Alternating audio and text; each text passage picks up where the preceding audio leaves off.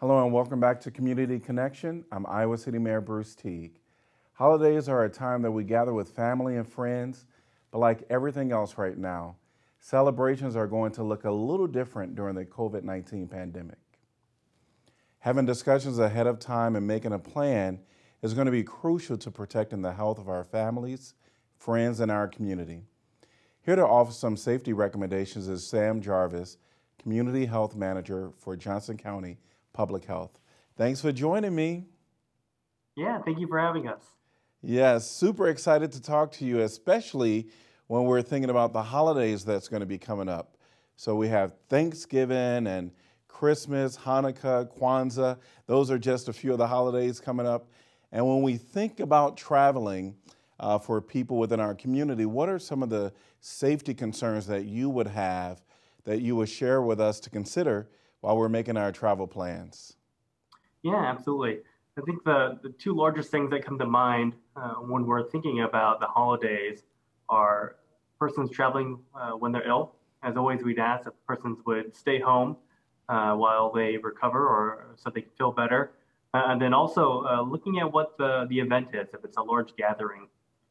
We know that that's pretty thematic with a lot of the holidays coming up, getting together with close friends and family members. And so being able to know that difference and know what the details are of the event are extremely important to consider when planning in the future. I know that the CDC came out with some recommendations that what are some low risk levels and high risk levels. Can you talk to us a little bit about what some of those risks are that we should be considering?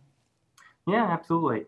As always, doing things with your household or being virtual are some of the safest things that persons can do during the pandemic. We know that that's difficult and sometimes often not as desirable.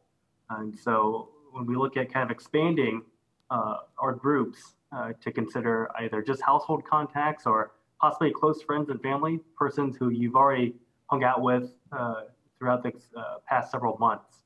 Some persons are kind of developing their own cohort or pods, what they call. And so considering how many persons and how long can be some of the more safer practices persons can take for the upcoming holiday season. Yeah, it's always hard to kind of limit who you're going to pick and choose to be at your family holidays. It's such a hard task. But during COVID, I think we're going to have to challenge ourselves a little bit to just consider how we can lower our risk factors. What are some of the median risk activities that you would say? Going out from looking at low risk activities by yourself or with your household, uh, going into that extended family or friends, uh, certainly increases a little bit more risk if you're with other non-household contacts. There are certainly things that everyone can do to plan those type of events, and certainly traveling to other areas that might have a higher threshold of cases going on currently.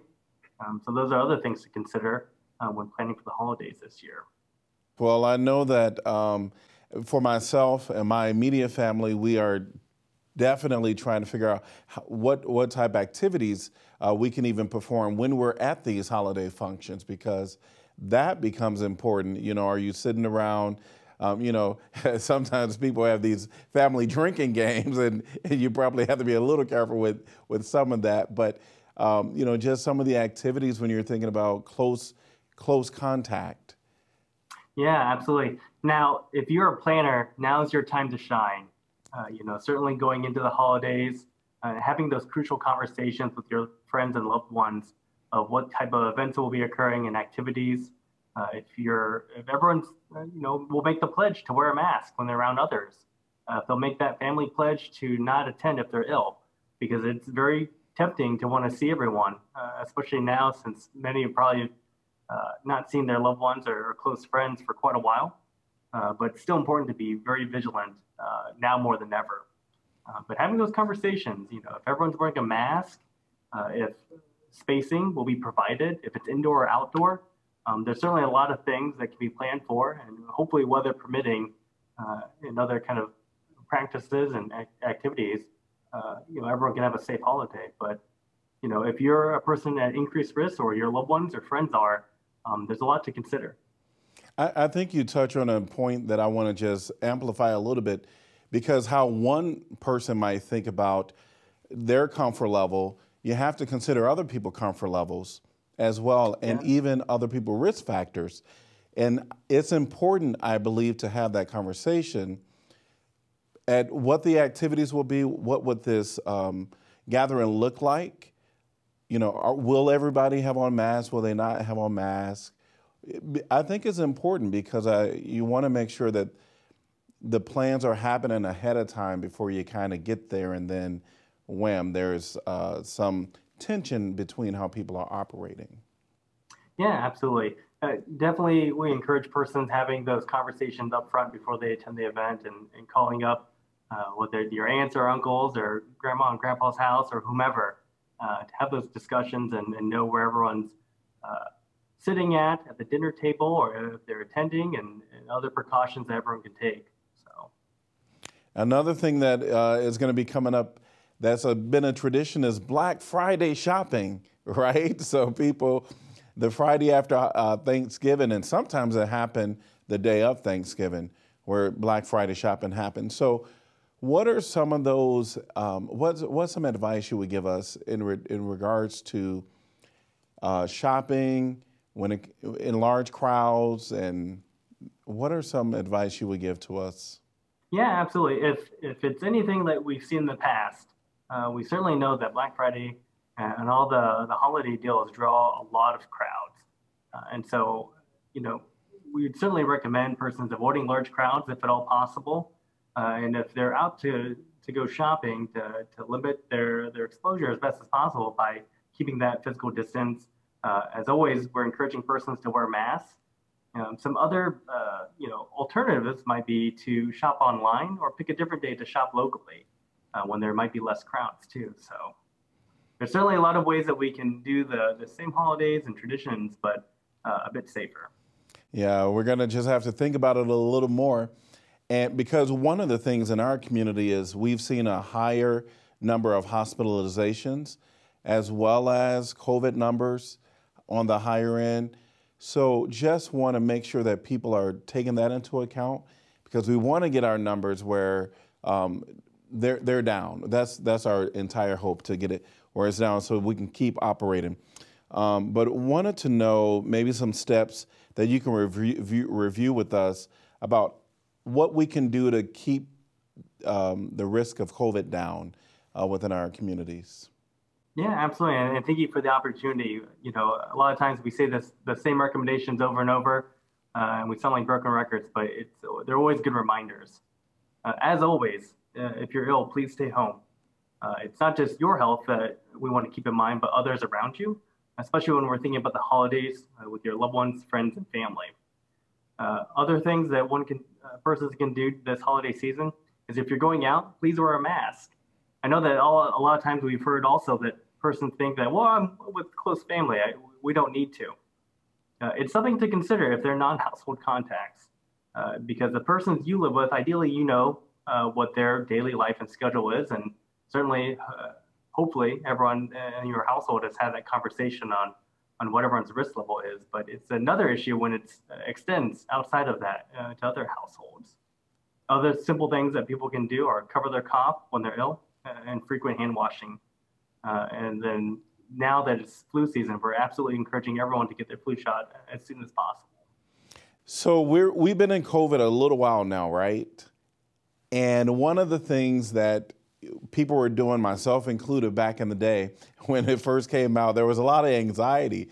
When I would come home, I would wash all my clothes. When the groceries came in, I would wash all the containers and such.